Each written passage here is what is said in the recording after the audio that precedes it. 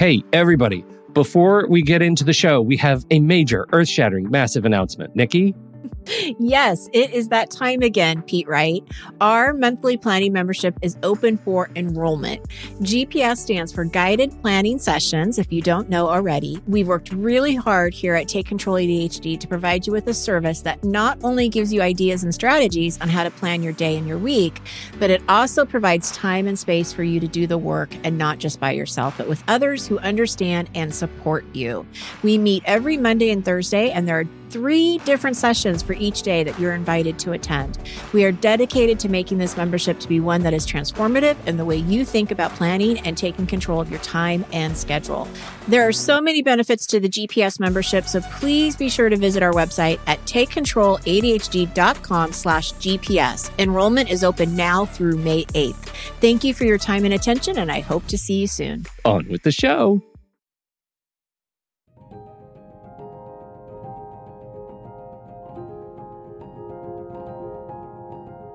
I have found as the years roll by that most everything is fluid, and that really includes the ADHD experience as well as gender and sexuality identity. I think we as adults and older generations tend to want to categorize people and feel more comfortable when folks identify a certain way and stick with it. However, that is not the reality of the human experience. And that's true for the experience of having ADHD, and also true for the experience of gender and sexual identity.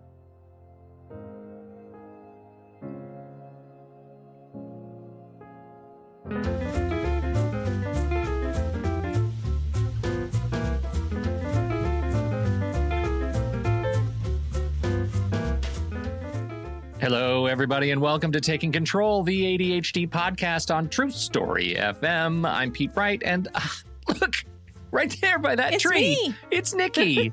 Hello. Hi, Nikki. Hi. How you doing? Doing great. Can I just ask you about your car? Did you figure it out? Do you have a new car? Well, I might be. I spent most of Tuesday in major distraction. And you know what? What's really funny is that I looked up a car. Uh-huh. I found a car. Uh-huh. I asked if the car was still available. They said, sure. Do you want to do a test drive tonight? Yeah, I would. Okay. I haven't looked at any other car. It seems pretty easy. Yeah. And I come home and I'm like, this is the car. Oh my God, I love this car.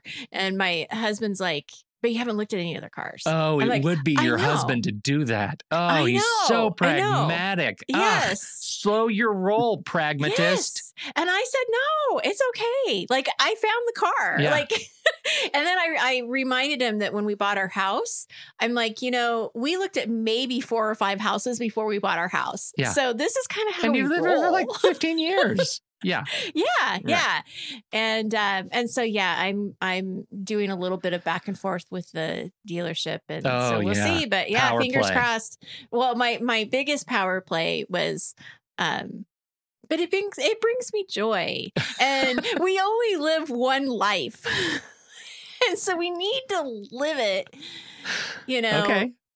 in a joyful manner. It's a car that sparks joy. It sparks joy. It's so the condo I don't know. car. Yeah. Yeah. Good for you. We'll see. We're talking about, we've got a fantastic guest on the show, and I'm really excited to have this conversation. And in terms of ADHD stories, I think this is going to be pretty special. So I'm real excited to go ahead and get started. The car thing was super important, though, and I feel like we had to check that off the list. That's right. But before we start our conversation, though, you know the drill. Head over to takecontroladhd.com. Get to know us a little bit better. You can listen to the show right there on the website, or subscribe to the mailing list, and we'll send you an email each time a new episode is released. You can connect with us on Twitter or Facebook at Take Control ADHD. And you know what I've been hearing some other podcasts doing that are long-running podcasts is just reminding people about how to listen to their show. And I think that's really fascinating, because I wonder if somebody is coming to the show for the first time, where do you start? Where do you start listening to the show? I'll tell you, you know what's great about our show? You can start anywhere.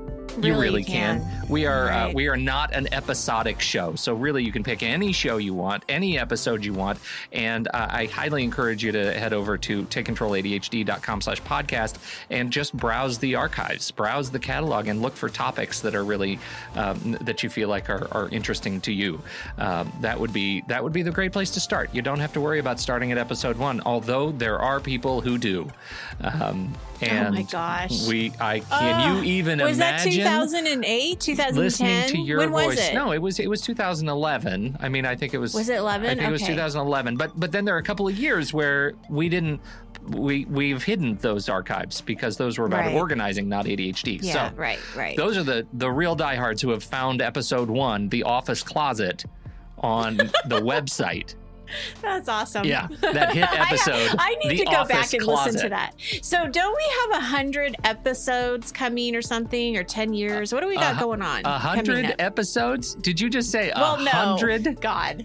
Episodes? I know. We have over 400, don't we? This is episode 497 today. Okay. So all right. that so means it's the 500th in a couple episode. of weeks, we're going to hit 500 episodes. That feels like worthy of celebration somehow. I don't know what we're going to do. We need to do little clips. We need to do little clips of our old shows. That would be kind of fun. Oh my gosh. Wouldn't that be fun? A clips show? Yes, of our whole 500 episodes. I mean, that's not a great clip idea. From each one. But you should start doing that, listening to every episode. Between now and 3 weeks from now, Nikki, I'd like you to give me clips. Listeners help me. Have them help us. So if you have a particular show that you really like and remember, maybe that's where we can start. Because I can't listen to all 500 episodes. I hope Productivity Pals is in there somewhere. I think that was funny. There are some funny things in there. So anyway, that's episode 500. The ceiling. Oh, Nikki falling through the ceiling with a little dangly leg hanging down. That was epic. Oh. Anyway, to support the show, if you're interested in supporting the show, we sure are interested in helping you do that. Head over to patreon.com/the ADHD podcast, patreon.com/the ADHD podcast, and you can throw us a few bucks a month. And when you do that, you become a supporting member of this show and this community. You get access to our Discord community, our Discord channels, to the super secret levels of the Discord community, Discord channels. Fantastic community in there. You get access to workshops that we do monthly, and this is a big month because we've got many workshops coming out because we're a little bit behind. And so there's just all kinds of great stuff. And upcoming is Placeholder, Pete's new podcast about tech stuff. That is on the way. We need to get to a point where it meets our financial line about when we can support the time and investment into delivering that show. So, if you've thought about it, if you've considered supporting, but you haven't done it yet, now would be a great time. Help us get over the hump. It's the pledge drive. It's a pledge drive. We're doing a pledge drive. Yeah, so we sure appreciate you. And I do have a couple of announcements too on the other side of let's do it. The coaching business side. Okay. Before we get started, real quickly, we have changed the way that we do study hall. So it's starting November 1st. It's going to be a monthly service. So if you're interested in joining me in study hall any month, you can do that, and you'll get all of the Thursdays that are available for study hall. And then we also have the pay-as-you-go option as well, but the fee will change a little bit. So check that out on how that works. Hopefully it'll be more convenient for people to be able to do it on a monthly basis. And then GPS is coming up too. So the next session for GPS, our guided planning session workshops, will be beginning in the beginning of November as well. So take a look at that. If you're interested, please let me know. And if you have questions, let me know that too. Outstanding. Right. So much good stuff happening. Now let's get to the show.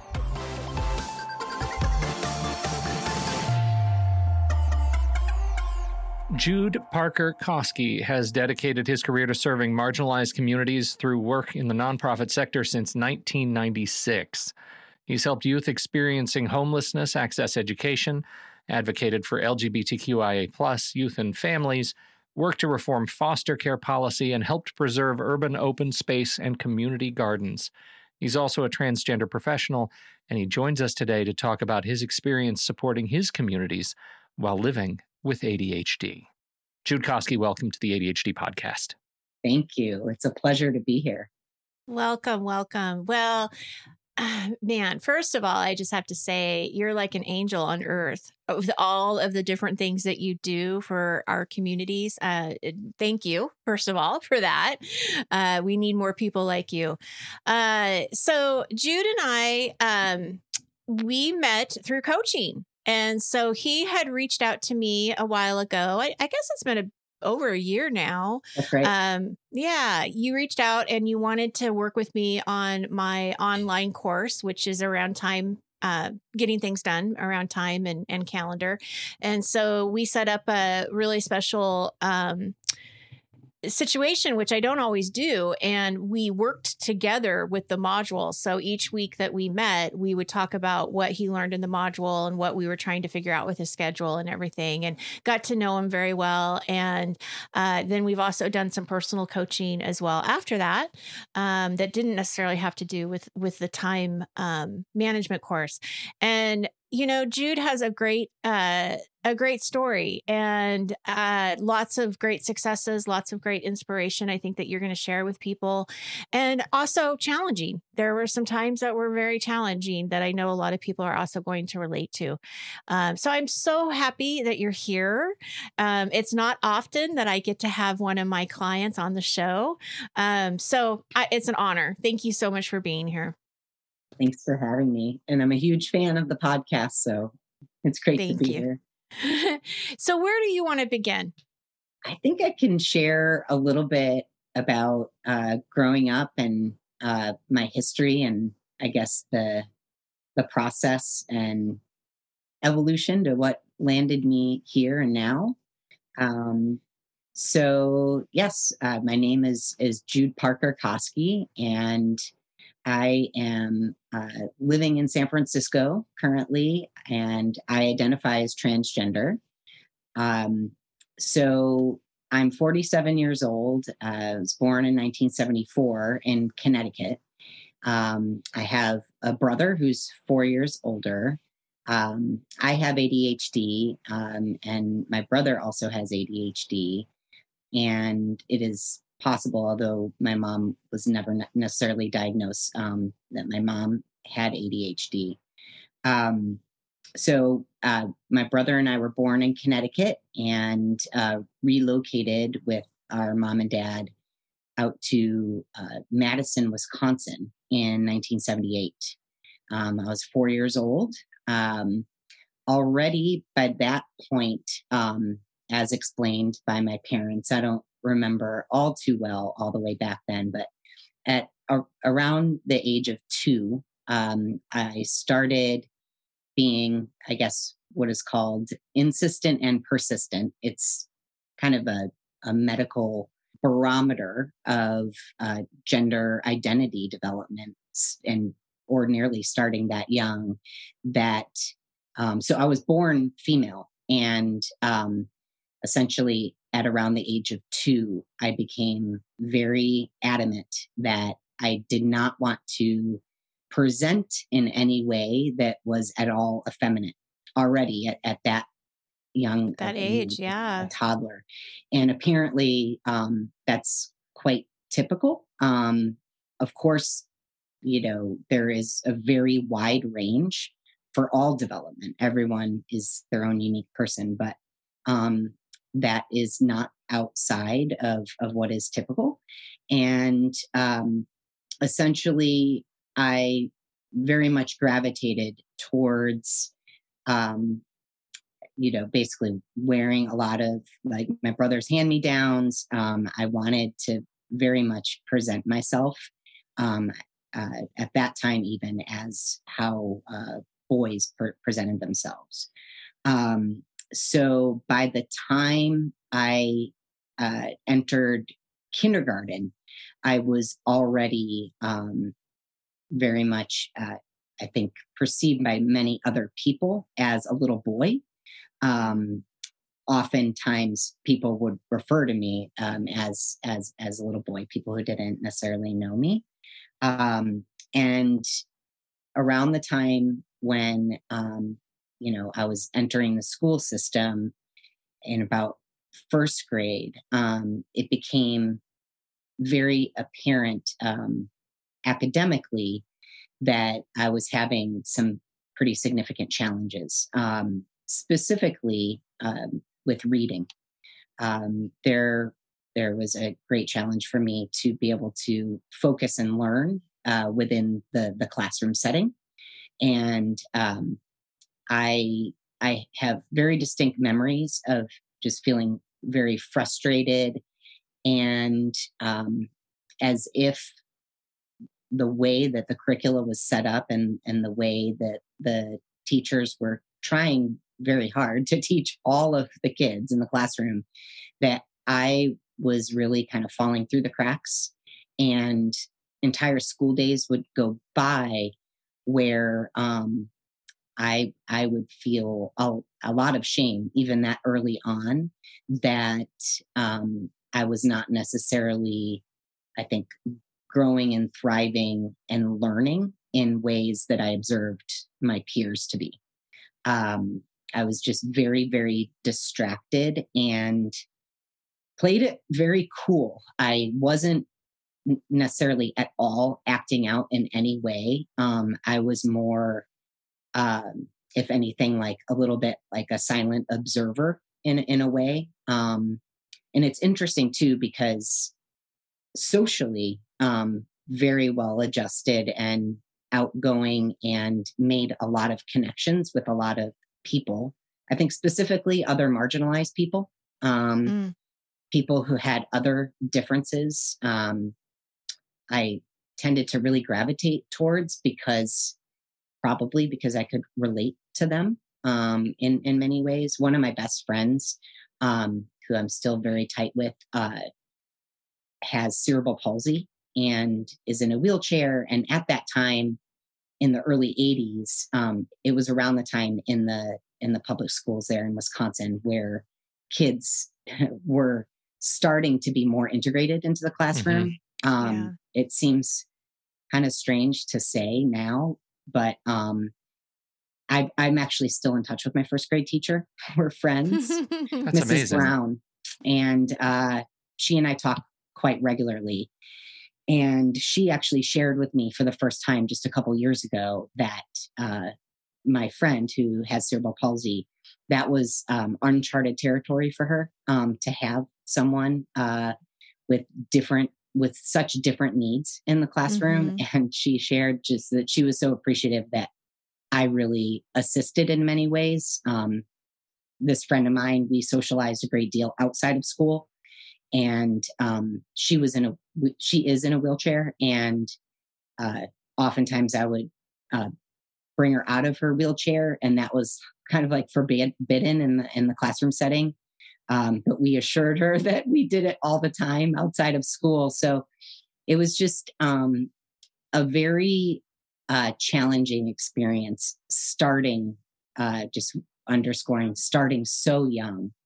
And that gets to a question, Joe. But forgive me interrupting. I'm sitting here thinking, like, I think about the experience as a kid who is charting internally this like path around identity and understanding who you were at that time, and also the sort of relationship that I can relate more directly to, which is the ADHD stuff. Like that starts to rear its head, and you start feeling kind of, I have to imagine, doubly alone. Like if you were to talk about like how you approach both of these paths as such a young person, having to just sort of face that, and the kind of support you were or were not getting from your parents, your family, your teachers around both of those things. Was that a conversation? Very much so. I'm very lucky in that, most especially my mom was she was a labor activist and feminist, and advocate, and in many ways also a community organizer in her early days of her professional career, and was really my strongest advocate. My father went along with her leadership and in advocating for me. And this is across the board in terms of kind of my neuro difference and learning difference, but then also my gender and sexual identity development. And I think I'm very fortunate in that both of my parents and also my brother were very much from the perspective of free to be you and me, very much supporting whatever direction I felt compelled I wanted and needed to go. And from such an early age, I was so adamant of who I was, not wavering in that ever, that I had that full support. So these conversations were happening. I was able to have conversations about the different bullying I faced. In first grade, back then in the early 80s, Converse high tops were not popular for cis or biologically gendered females, as you all may remember. Oh, and, very much. Yeah. Yeah. And so my dad played basketball. He wore Converse low tops actually for basketball. And I wanted nothing more but red Converse high tops. And I got them in first grade, but I was severely made fun of. And even though that was extremely painful and difficult, I was able to have conversations with my parents about it. I wore them every day despite that, because it was in a way a signal of my identity, my gender, saying, hi, I'm, and my birth name is April. And so back then that is how I was referred to.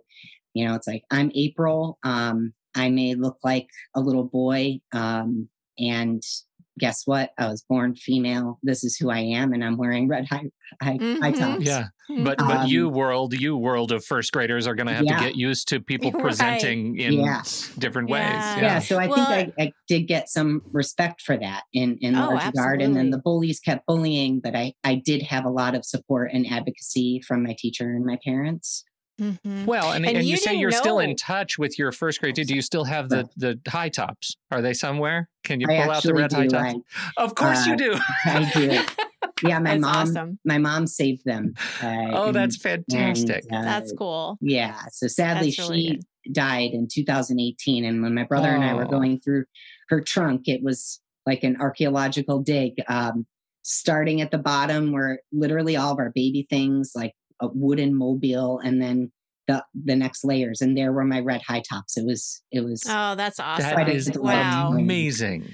That's amazing. So, Nikki, I'm sorry I interrupted you. Oh, no, that's okay. I know you weren't diagnosed with ADHD until later. So in elementary school, middle school, and even high school, you didn't know you had the ADHD. Correct. Right? So yeah. So still there in first grade, the learning how to read. It was my mom who, when it became apparent that I was not going to be learning how to read in the classroom setting, my mom teamed up with my first grade teacher. And my mom really kind of spearheaded the plan to take it upon herself to teach me outside of school. So she was pointed to an education store in the town that we lived in. And we went there and we got a lot of support, which is phenomenal to think about, even, that far back in the early 80s. But being very close to Madison, the education was really top notch, and the resources there too were really great. So we stockpiled up on books. I got to choose special books to learn how to read around the topic areas that I preferred. And that helps with the ADHD. Yeah. That's right. Yeah. I got to pick out whatever I wanted, and we went back frequently and got more books. And it was a pretty, I remember it being like a pretty big investment. These books were not available at the library. And so my mom and I would spend hours after most school days in first grade practicing. And it was a major struggle. There are a lot of memories of crying together and just navigating that experience together. And it makes me emotional just thinking about it. But it was really hard. And my mom, believed in me, and she just really helped me learn how to read. And I remember the aha moments. And it really, it was just having that, I think, the quiet and focused brackets of time to practice without the distractions that are in a classroom. And then I think also the patience, because I love my first grade teacher, but she had, however many other students, probably 25 other students. And I just really needed more time. And after a while, I completely caught on. And it's so interesting too, because I would imagine other people can relate to this. Once I took off, I so enjoyed reading. And I even, in that same school year, I joined an actual book club that only kids who really enjoyed reading were a part of. And there were only like 7 of us in this book club. And it was led by another teacher from another grade. And it was just such an interesting experience, the oscillation from not reading very well and having it be super smooth and enjoyable to really enjoying reading, and then taking a deep dive so young and getting that support. So that was kind of the foundation and springboard really for my family to understand how I best learned. And then from that point forward, thankfully, my parents really dialed in. They got both my brother and I into private schools where the classroom sizes were very, very small. And also, I was privileged enough to be able to have access to private tutoring.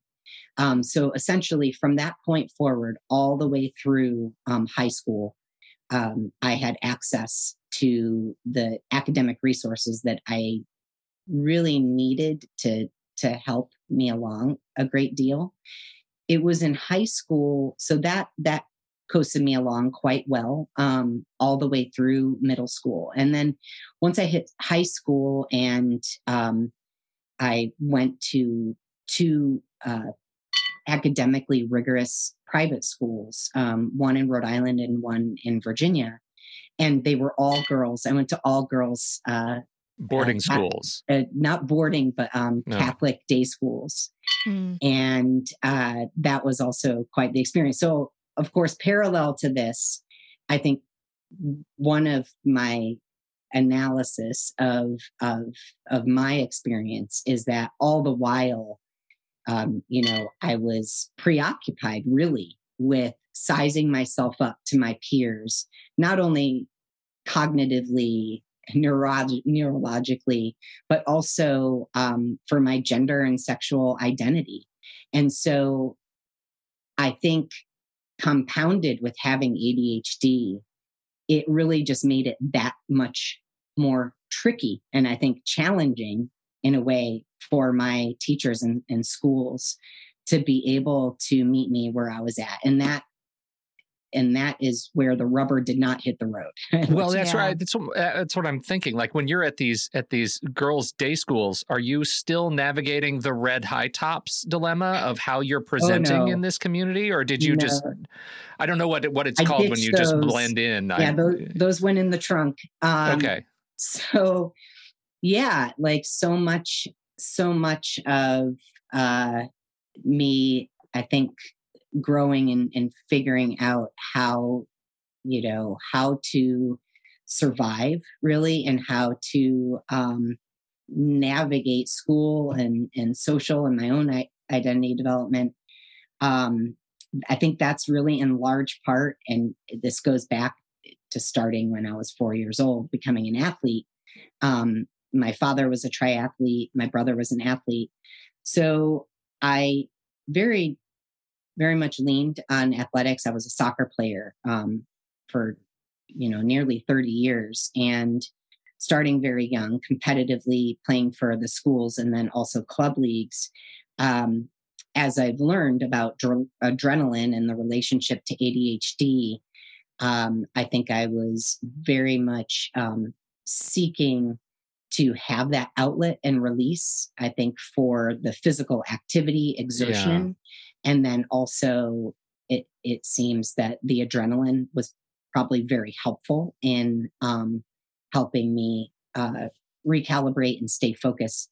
The dopamine, right? I mean, exercise is so powerful with ADHD, and from what I understand, you were focused so much on soccer and school. Those were the two things that you did, and that exercise, I'm sure you probably worked out more than once a day, and some days, it makes sense. I did a lot of long distance running for conditioning, and a lot of running with my dad.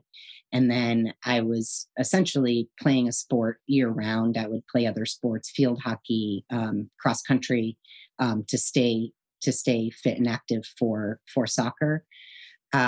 So yeah, in high school, I really, really struggled, and the school at the time, I don't know now, but the school at the time did not have any education support services for any learning difference.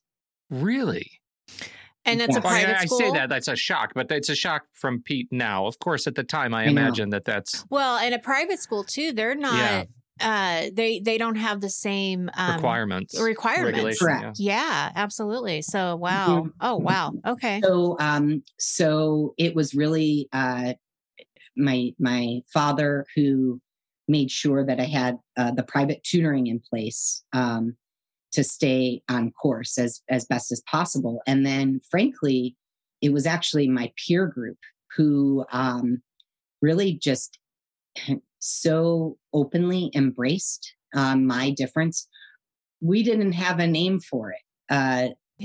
Nobody I knew at that time had a diagnosis of ADHD. 0 people.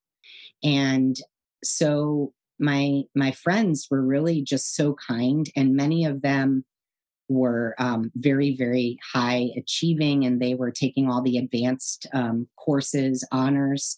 And so they actually found school really fun and easy. And my close peer group, most of them, and I studied with them. I was able to receive actual tutoring from my peers, and we did that on a regular basis, in addition to the private tutors. It's so interesting because you had the support of accommodations without even knowing that's what you were doing. You had accommodations, right? Yeah.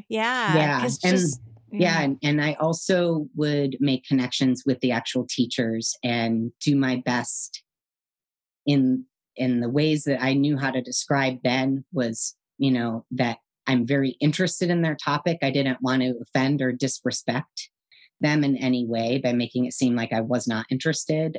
So I took the time, even if I was not approached by them, to let them know that I wanted to learn everything that they were teaching and that I just needed a little bit of support with that.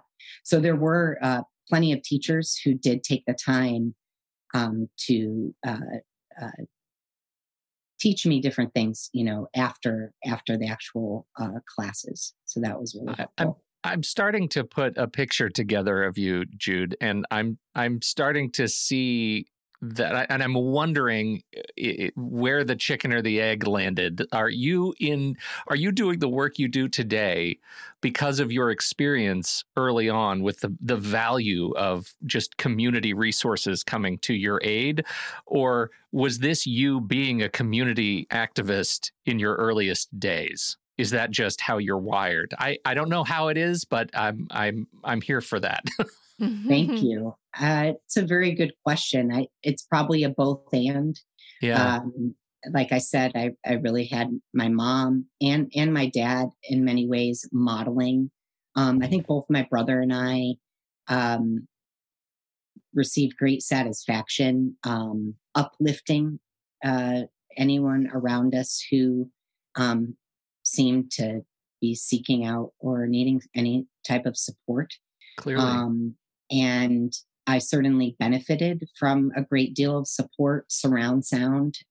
So I think you are hitting the nail on the head, that I chose to go into the nonprofit sector out the gate right after graduating from college. So move us forward to the next sort of pivotal moment for you, like as you're, or that pivotal period for you as the ADHD, the transition, all of these things sort of start to come to a head. Yes. So in high school, I came out to my very close peer group at the time as bisexual. So that was in my senior year of high school. And that was around the time when I did have a suicide attempt towards the end of my high school year. And I was hospitalized, and I spent a good number of the days for the remaining part of my senior year hospitalized in intensive therapeutic support. That happened in March, and I graduated several months later. And so that was a really big moment. I survived, and I had a lot of support from my family and my peers to push through. I was really struggling with my neurodifference, my sexual and gender identity. I didn't know anyone else among my peers who identified as LGBT. And so it was quite isolating. And I was getting nervous about, becoming independent and leaving for college. I was very excited for that, but also nervous. And so I stayed focused. I managed to apply for college and was accepted at Johnson & Wales University in Providence, Rhode Island, where I had lived before we moved to Virginia. So I was really excited to get back up to Rhode Island. And that was really a major turning point. I think after my experience at the tail end there of high school, it was really a springboard, and I had an aha of this is, the next exciting chapter of my life. And I became extremely motivated to just give it my all. And I dove into the college experience very enthusiastically. I was playing college soccer, and that was so helpful to be able to maintain focus. And I was studying undergraduate business and was able to make great connections with my professors, and was actually able to focus my work while in college on nonprofit and youth leadership development, which was quite unique compared to the other business school students who wanted to kind of go on a little bit more marketing typical, and all that. Yeah, correct. right, Yeah. right. So, and you were not diagnosed at this point, right? So in your undergraduate, you still don't know about the ADHD. Correct. Okay. And really, there's no mention of anyone, again, I know, who has ADHD at this point. This is in the early 90s. And so I maintained a laser focus on a pretty even split between soccer and academics. And so I actually ended up, I was so focused and enthusiastic about just doing well, because I think I just wanted to prove to myself that I could do it. and Yeah. that I had learned what I needed to shore myself up and do what I needed to do. So I actually ended up taking trimesters also during the summers, and I went to school year round, and I essentially played soccer and long distance running year round. And I ended up graduating from college a year early as a result, because I just was on this accelerated path. So then it sounds like college was a heck of a difference from high school. Very, a very stark difference. I think also because I went to a very academically rigorous Yeah. high school. It really teed me up for a super positive college experience. I was very lucky in that regard. I was used to really a lot of pressure academically, and even though I was not necessarily taking honors courses at my high school, they were at the caliber that Right. really set me up for success in college. I actually found, although I still had to study, I think 10 times as hard, and reading comprehension was a little bit more challenging and difficult, I think, than my peers, even in college. I just stuck with it. And really, when I wasn't, out enjoying Rhode Island and the natural beauty there and playing soccer, I was studying. I was studying and reading and preparing. So you graduated a year early, and then did you go straight to your master's program, or was there some time off there? I took a lot of time really off from Okay. academics. I dove right into professional work. So graduated in 96, and then from Rhode Island moved to Ann Arbor, Michigan, where essentially I started my career in the nonprofit sector. I worked at a youth runaway and homeless shelter, and became the education coordinator there, and supported youth who either needed a respite from a home-based setting or who were actually experiencing homelessness. And I would advocate and go to bat for them in most cases, believe it or not, to be able to stay in school. A lot of schools are not set up for students who are experiencing homelessness. And in Michigan at the time, they had this, I think it's the fifth Friday count. So every fifth Friday, all the teachers would count how many students in their classrooms were present. And that is the funding that they would receive. So if any students join their classroom after that count, they wouldn't necessarily receive funding. So it was actually conducive for them to keep kids out who had left the classroom for various reasons. So I was meeting with school administrators, essentially letting them know what the law was, and helping youth regain access to their school of origin, regardless of where they were living at the time. And it would help them coordinate transportation so that they could actually get back in the classroom. So when was the transition for you? When did that happen? So really in college, I started beginning to identify as transgender. Mm-hmm. So in high school, I certainly experimented, I guess is the word I use for it, although I see it as I was just being and living. But I experimented with femininity. I, grew my hair down to my waist, long blonde hair. I went to the proms. I presented at times quite effeminately. And then by the time of my freshman year of college, that's actually when I came out. And the way that I named it and identified at the time was bisexual. Mm-hmm. So I came out to my family and my entire community. And then shortly thereafter, I started shifting in a way. The way that I describe it as I was transitioning essentially back to my roots.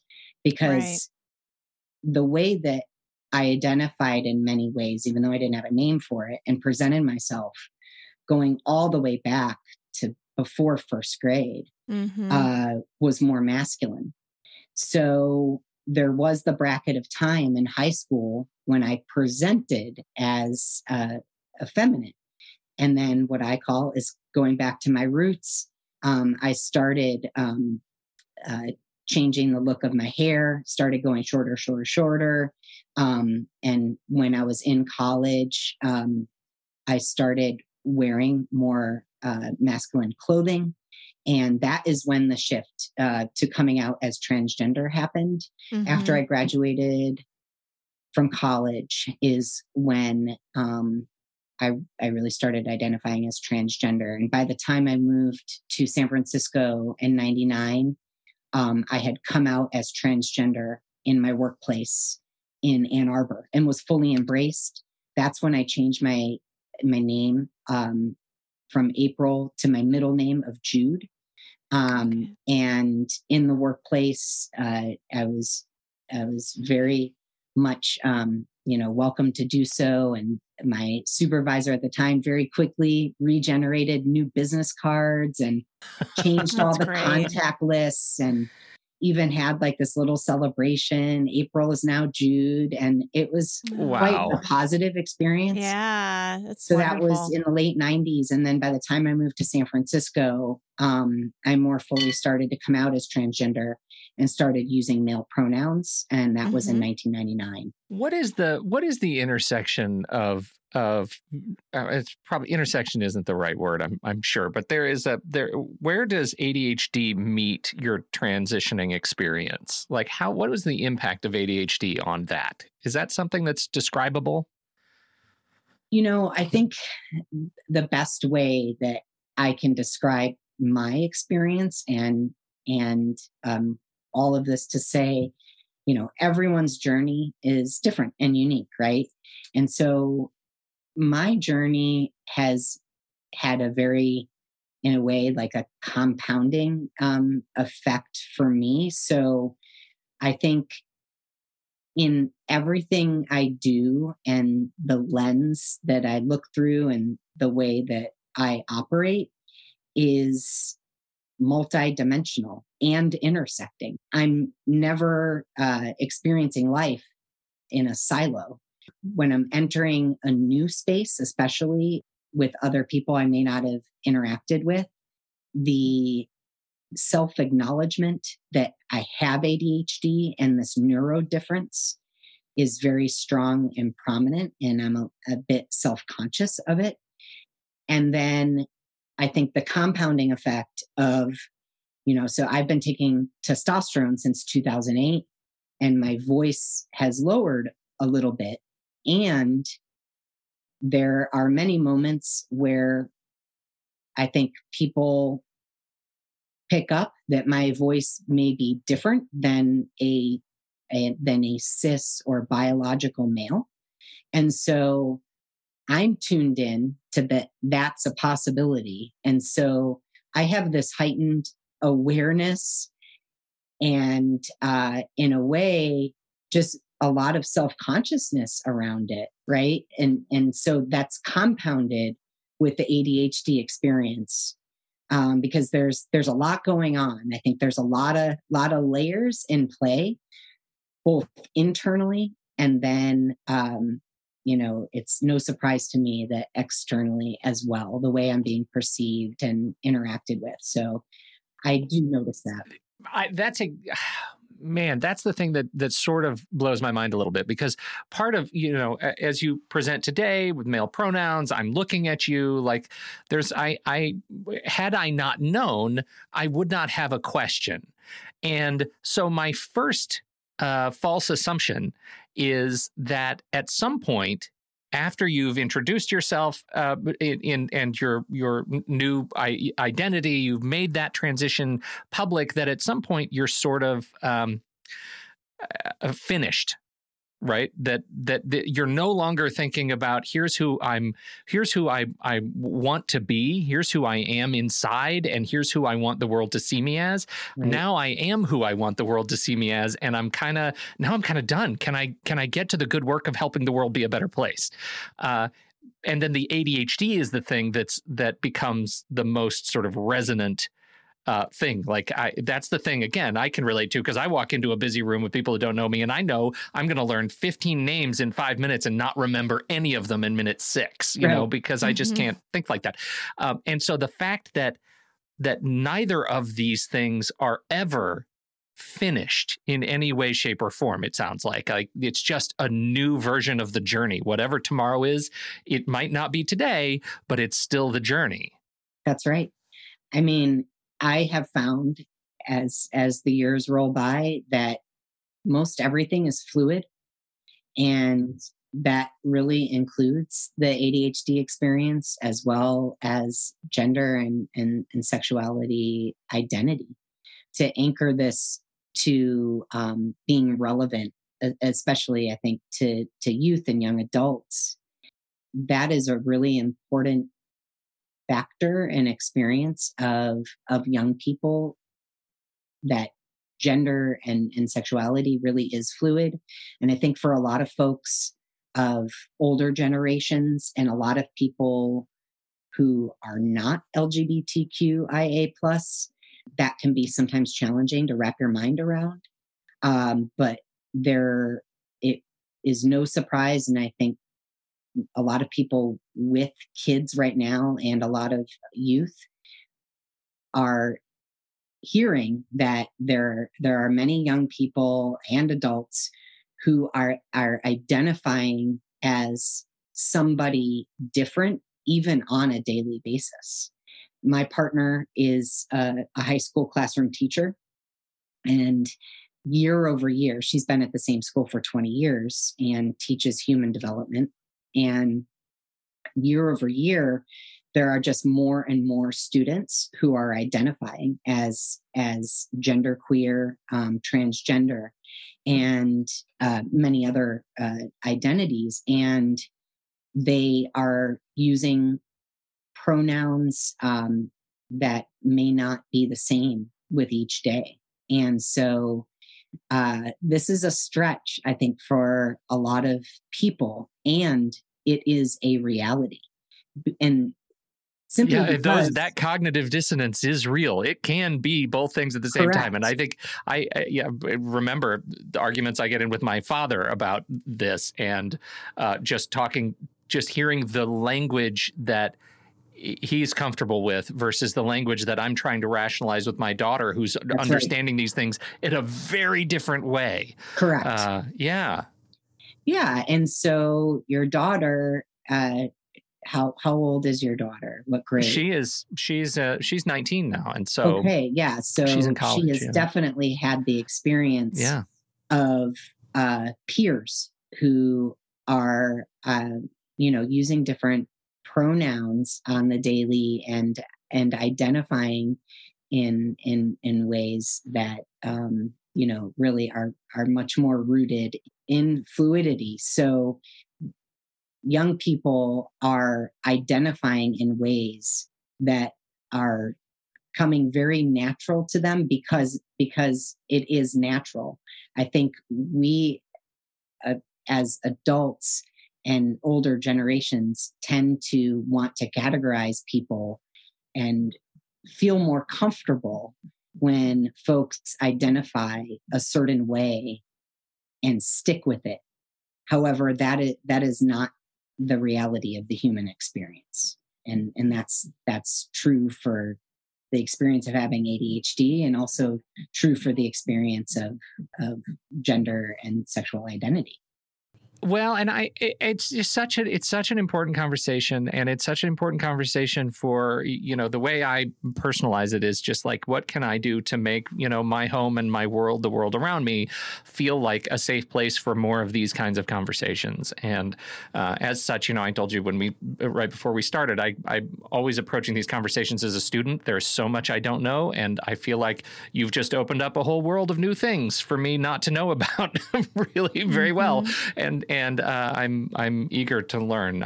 This is really great, Jude. Thank you for your willingness to talk about this stuff with us. Absolutely. Yeah. Nikki, did we miss anything you really wanted to get out here? No, I just really, again, like Pete said, I appreciate you so much being here, Jude. It's always been such a pleasure to work with you, and it's such an honor to see you go through this journey and to share your story with us. I'm just very honored that you are doing this, and I love the work you're doing. Keep doing your work, right? Because it's so important. And you have an excellent boss. I have to actually shout out to his boss, because I'll tell you, I've only met her a couple of times, but she's wonderful, and she supports Jude in such a great way. And it's such a good, what do I want to say? Not influence, but role model of how supervisors and bosses can get along with their coworker, their colleagues, and support them in so many different ways. And I don't know. I mean, obviously you work with Amy all the time. So what are your thoughts? Professionally, I've certainly been lucky enough to have a lot of support, and most especially from my supervisors. Even with the organization I was with for 17 years doing foster care policy reform work. And then when I joined N10 in 2019, it's a community I've been a part of since 2011 as a member. And when I joined on staff as the membership director, and now I'm transitioning to membership and community director, I received a tremendous amount of support right out the gate for anything and everything I need. And then also for having ADHD, I was lucky enough to be able to utilize my professional development resources to be able to work with you, Nikki, as a coach, and I couldn't more highly recommend that. So yes, I receive a tremendous amount of support and guidance from my supervisor, Amy Sample Ward, the CEO of N10. And that has been invaluable. And the work that we do is based in racial equity and equity surround sound. So we practice equity through and through, both internally and with the community and the members that we work with. Okay, two things. One, you've used the term surround sound in a context twice that I haven't fully understood. Can you explain what you mean? Yeah, I think I mean in all areas that are important to receive support. So whether it be through the supervision, also through the organizational culture, the systems and operations that we have in place that are rooted in equity, and supporting the staff as necessary, so that everyone essentially can be their best selves and carry the work through in ways that we need. And that doesn't come without support from all directions. Okay. And second, you have acronym dropped your organization, N10. Tell us a little bit more about about the organization itself. What do you do there? Yeah, so we essentially support organizations, nonprofit organizations, and the individuals in them to better meet their missions through using technology. And this is all under the foundation of racial equity. So anything and everything that we do is very intentionally through the equity lens. Like I said, programmatically, systems-wise, operations, and in practice. So that's always at the forefront of our work and the conversations that we have. Does it stand for something? N10, it currently is standalone. Okay. And you can look us up, for n10.org. It's just NTEN.org. Correct. N10.org. Okay. That's right. I love how you put that. It's currently standalone. Who knows? Maybe one day it will. Who knows? Yeah. Well, this has been fantastic. We'll put links in the show notes. And I hope if there are any other sort of resources that you feel like you would want to share with our audience, I hope you'll send them to me so I can put them in the show notes and we can point people in the right direction to learn more, educate themselves, and again, keep creating safe spaces for these kinds of growth conversations. Thank you, Jude, so much. Jude, you're fantastic. Thank you so much. You're welcome, and thank you. And thank you, everybody, for downloading and listening to this show. We appreciate your time and your attention. Don't forget, if you have something to contribute about this conversation, head over to the Show Talk channel. I've got a new thread in there for the live stream today. You can talk right in there in our Discord server, and you can join us there by becoming a supporting member at the deluxe level. On behalf of Nikki Kinzer and Jude Koski, I'm Pete Wright, and we'll see you right back here next week on Taking Control, the ADHD podcast.